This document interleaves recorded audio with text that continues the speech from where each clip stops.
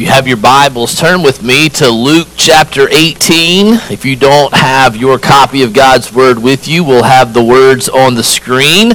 But we're in Luke chapter 18 today as we continue in our sermon series that we've entitled Parables, How Jesus Told Stories to Shape Our Minds. And we've learned this summer in this sermon series that parables are short stories that answer the big questions of life. And in these parables we've been looking at, Jesus teaches his view of God and of the world around us and of the kingdom of God.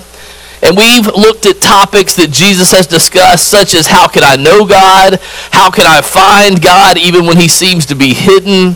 How can I move closer to God? You can look at our podcast or our website and hear those sermons. But the issue Jesus addresses in this parable today is this question: how can I be made right with God? How can I be made right with God? As soon as we ask that question, we have to see that Jesus believes that we can be not right with God, right? Things can go wrong with God. Maybe you feel that in your heart today. Maybe you're curious as to whether you are right with God.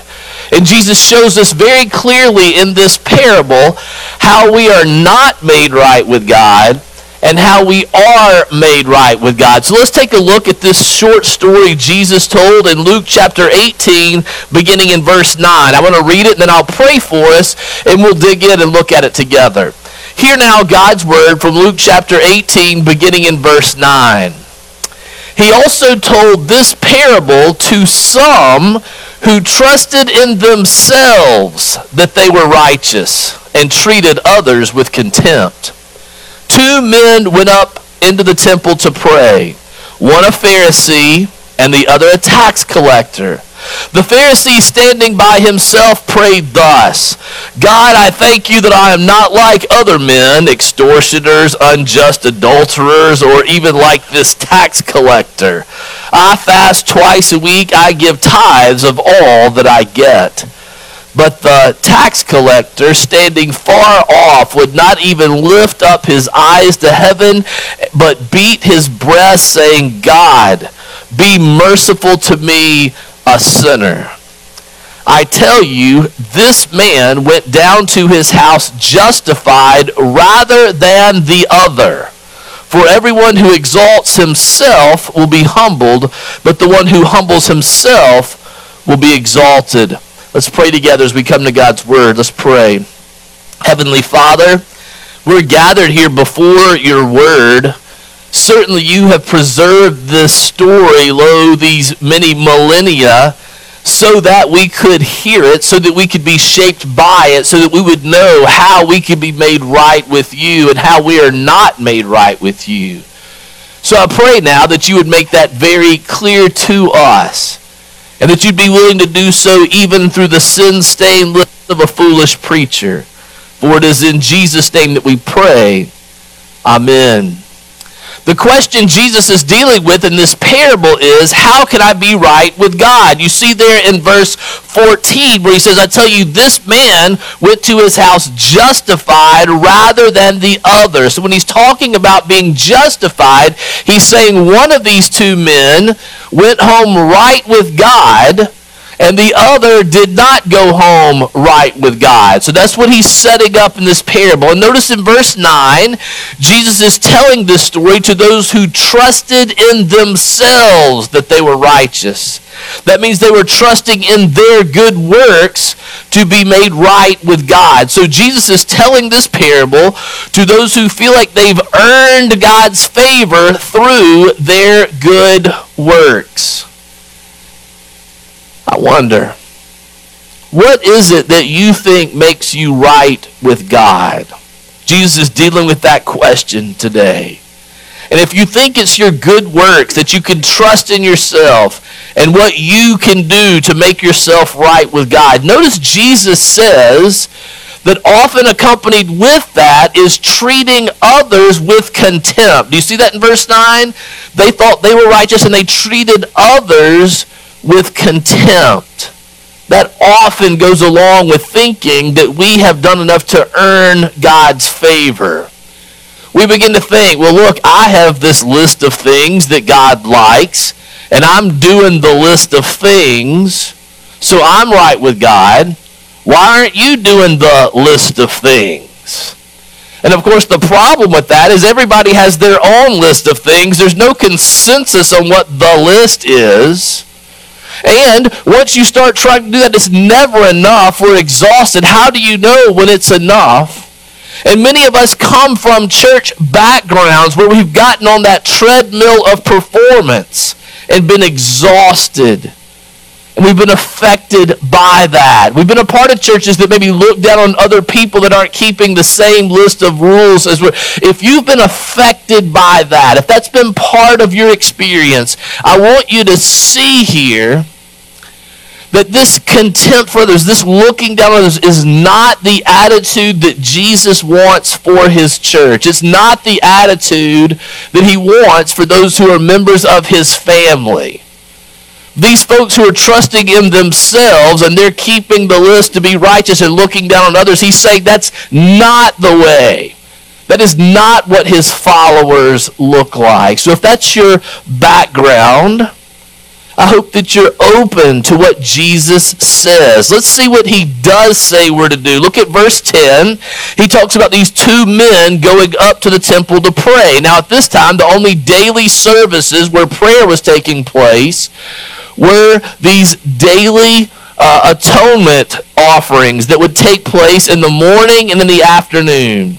And the service would begin outside the sanctuary at this great high altar with a lamb that was sacrificed for the sins of Israel. And the blood of the lamb would be sprinkled on the altar. They would have music, much like we've had today, right? Except they had trumpets and cymbals. They would read a psalm like we did for our call to worship. We had Psalm 33. So they gathered for a worship service as we would look at it. And then after the sacrifice was made, people offered their prayers to God. And Jesus says these two men went up. And the issue he's dealing with is how am I made right with God? And so when we look at these two men, a Pharisee and a tax collector, you need to understand that when Jesus asked the question, which one of these men is right with God, the original audience was thinking, it's the Pharisee, right? We often look down on Pharisees because of how Jesus talks about them. We've been influenced by God's word. But you need to know, if we're going to hear this the way the original audience heard it, well, then you need to understand that everybody thought the Pharisee was the one who was right with God. Now, why would they think that? Well, because Pharisees were religious leaders. They fully kept the Old Testament law according to their definition of keeping the Old Testament law. Jesus often debated with them if they really did. But in their mind, they kept all of the Old Testament law. They were the most holy of anyone in Israel. And they told everybody else how to keep the law. In verse 12, when he says, I fast 2 times a week, you need to know that the Old Testament law required Jewish people to fast 1 day a year on the Day of Atonement, Yom Kippur. And this guy's saying, I fast 2 days a week. And everybody's like, whoa, that's a lot. I tithe everything, this man says. And so the original audience is thinking, man, the Pharisee is the one that's right with God. Who's the other guy? A tax collector? Everybody would gasp. Tax collector was a leech on society. Hated by the people. Not just because they collected taxes. We often don't like tax collectors because they take a large percentage of our income. But even more than the way we view tax collectors, you need to understand that these tax collectors were Jewish people who were looked at as traitors because they were collecting taxes for the Roman Empire. They had sold out to Rome. Imagine people who are citizens of the U.S., but they're taking up money and sending it to China or to Russia or someplace else, right? So this person was viewed as a traitor. He had bid there was a lottery system, but normally the bids, which we might call a bribe, whoever paid the most money was the one that was awarded the tax. So the way they made money was collecting money for Rome and then collecting over and above that to line their own pockets. So they abused their own people. They were looked at as traitors of their own people, raising money for these pagan Roman things that they would use the money for, and abusing their own people in order to make themselves rich. Folks really looked down. Would God, what's this guy even doing going to the temple? Surely God would hear the prayer of the Pharisee. Would God even hear this man's prayer? That's what the original audience would be thinking. So let's look at what Jesus says. Let's look at the Pharisee. He takes the Pharisee first there in verse 11. So let's look at the Pharisee verse first, and let's look at his actions, what he does, and then his prayer, what he prays. We'll look at those two things for both of these men. First, his actions. Verse 11 tells us he stood by himself. You see, the Pharisee did not want to be tainted by the unwashed masses who he considers to be unclean. If he touched their garment, that he would be defiled. So he stood by himself, verse 11 tells us. And then look at the prayer that he prays. Now, before I read this prayer, I'm going to read it for us, okay? But before I read it, I don't know how much you know about prayer, but a good outline for a good biblical prayer, we sometimes learn that little acronym ACTS, A-C-T-S, right? Adoration, praise God. When we see how great God is, it reminds us how we fall short of His glory. So the C is confession, that we would confess our sins and how we fall short. And then thanksgiving, that we would thank God for the gifts that He gives us. And then the S would be supplication, that we ask God for things. That's generally a good biblical, not always in that order, but praising God, confessing sin, thanking God for His gifts, asking God for things. The Lord's Prayer follows that order. So that's a pretty good order for a good biblical prayer.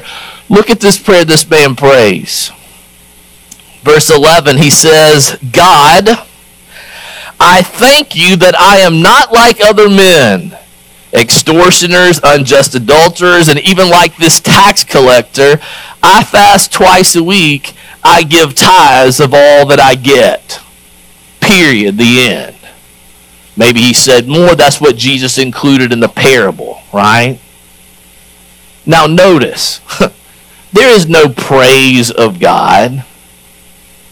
There's no confession of sin, of how he falls short. In fact, just the opposite. He's talking about how he measures up and how he's better than everybody else. Thanksgiving, he does say, I thank you, but it's not, I thank you, God, for the gifts you have given to me. I thank you that I'm not like other people. I thank you that I'm so great. I thank you that I have achieved so much. He's not thanking God for his gifts. He's really just using Thanksgiving as a reason to parade the things that he has done well before God, or announce it in front of everyone praying at the temple. Certainly no supplication. He doesn't ask God for anything as if he is dependent on God and needs God for something. He seems to be doing just fine on his own in his own mind.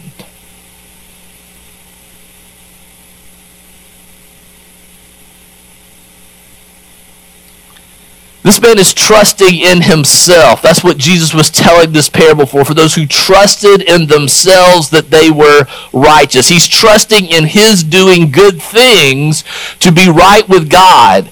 And Jesus says that is not the way we are made right with God. Now let's be careful here. It's easy to fall into the same trap of the Pharisee and say, well, God, I thank you I'm not like the Pharisee, right? I thank you. Do we ever trust in the good thing? Maybe we have a different list than what the Pharisee has. Sometimes when I talk to folks, they say, well, I just hope the good outweighs the bad, that I do more good stuff than I do bad stuff. Jesus is rejecting that as an approach to God. And when we do that, most of the time when we're weighing the good and the bad, we can usually make the math come out right, can't we? If we only choose to give weight to the good things, if we get to choose what makes a person good or not good, if we choose what counts on the scale, we're all tempted to pick and choose what makes a person moral and good, things that we're naturally good at, things that we can meet. And then we say, hey, listen, God and I are good because I do these things. Maybe, again, you came from a church that had that list, and as long as you did the list, you were okay. And if you didn't do the list, you were sort of shunned. I want you to see here and notice that Jesus is not naive when it comes to religious people. I know some of you listening to me right now, you're having trouble even thinking about being made right with God because you have come from a background like this. I want you to hear, even if you've been hurt by church people, Jesus understands that he's not naive about church people. And that Jesus knows just because you know how to do church well, that does not mean that you are right with God.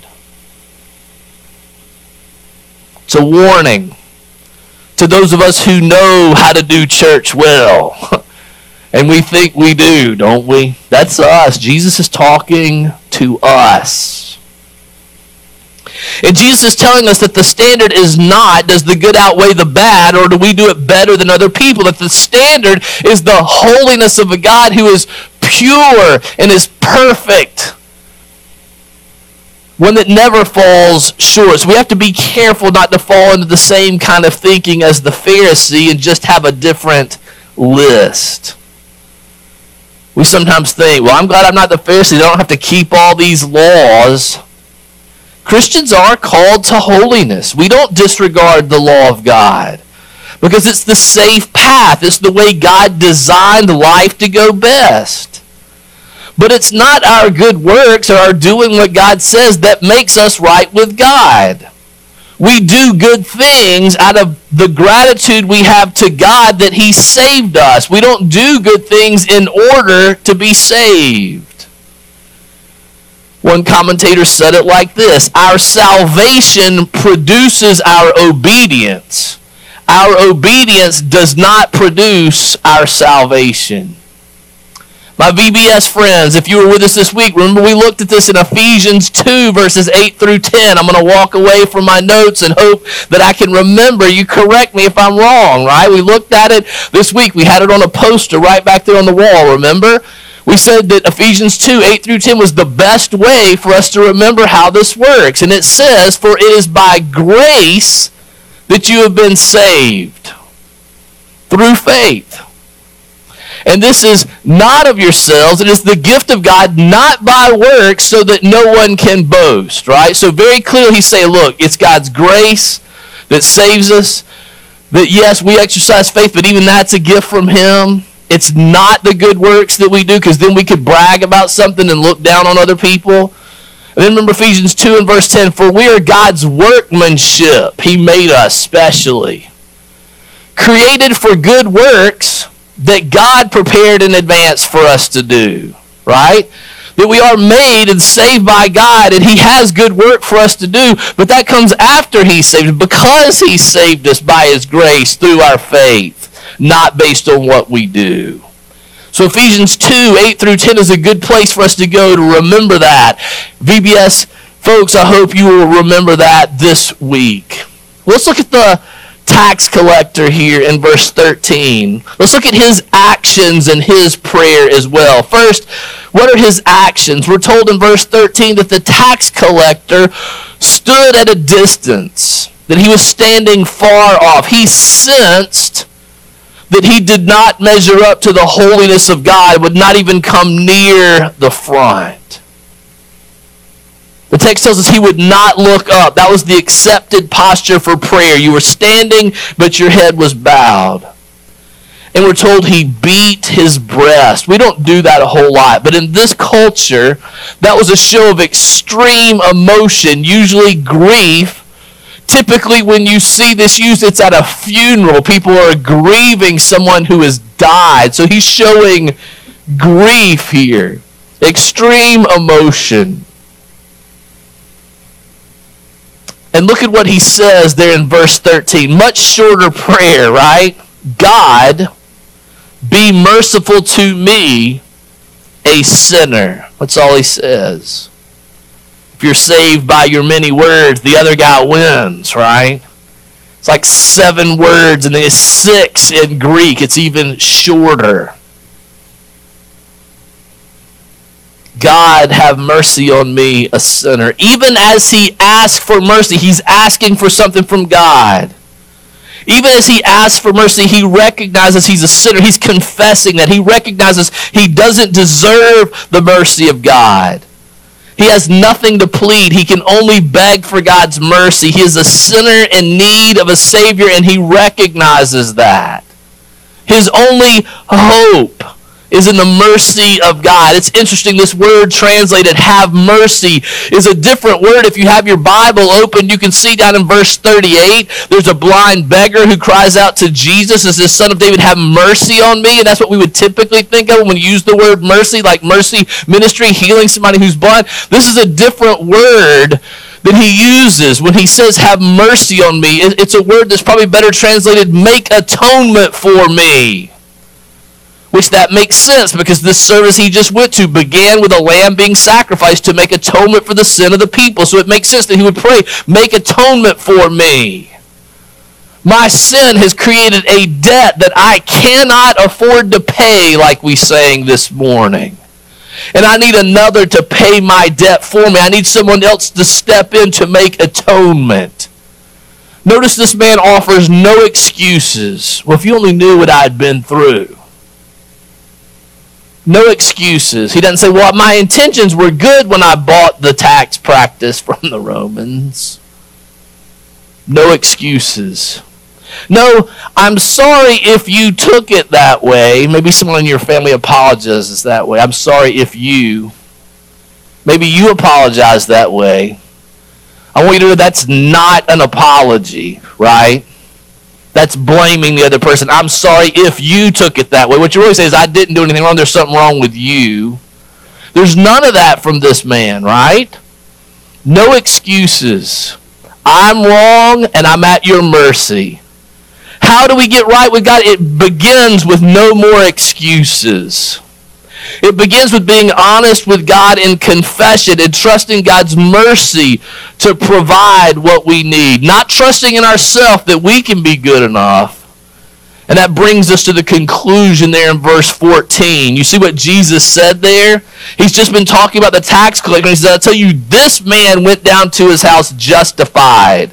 This man went down to his house right with God rather than the other, rather than the Pharisee. The Old Testament, the original audience would be shocked by this, right? It's shocking that Jesus said the tax collectors justified and the Pharisee. It would be shocking if he said both went home justified, because they would be surprised that the tax collector would be right with God. They assumed the Pharisee, but if he just said the tax collector was made right with God, that would be shocking. But to say this man was made right with God and this man was not, oh, the folks would be so surprised to hear God say that. But Jesus does this to make his point clear. We are not made right with God this way by what we do, by our good actions, no matter how good they are. We are not made right with God in that way. But we are made right with God when we confess our sin, acknowledge that we don't deserve to be right with God, that we have fallen short, and we look to God to atone for our sins and to provide a Savior. If we think we've made ourselves acceptable to God, then we're lost, no matter how good we may be or what good things we may do. We're made right with God by confessing our sin, trusting in him and his mercy to provide a Savior. What do you trust in to be made right with God? A right relationship with God is a gift from God that comes through atonement and cannot be achieved by our efforts. Only those who sense their unworthiness before God can approach God and receive his grace. Have you been made right with God? It comes from confessing you fall short, asking him to provide atonement for your sin so that you can be made right with him. Very practically, you would pray, I'm a sinner who deserves judgment. My only hope is that God will grant me mercy, that he will provide a way for me to be made right with him. I do have good news for you this morning. God loves to grant mercy to those who will admit their need. God is in a habit of showing mercy. He's kind of known for doing that. And I have good news for you this morning that God has provided a way. He's provided atonement in his Son. Because Jesus lived the life that we should have lived in perfect obedience to his Father. And Jesus died the death that we should have died for punishment for our sin, making atonement for us. And now Jesus tells us how we can be made right with God. The resurrected Christ who has conquered death. Listen, others will tell you that you have to do things to be made right with God.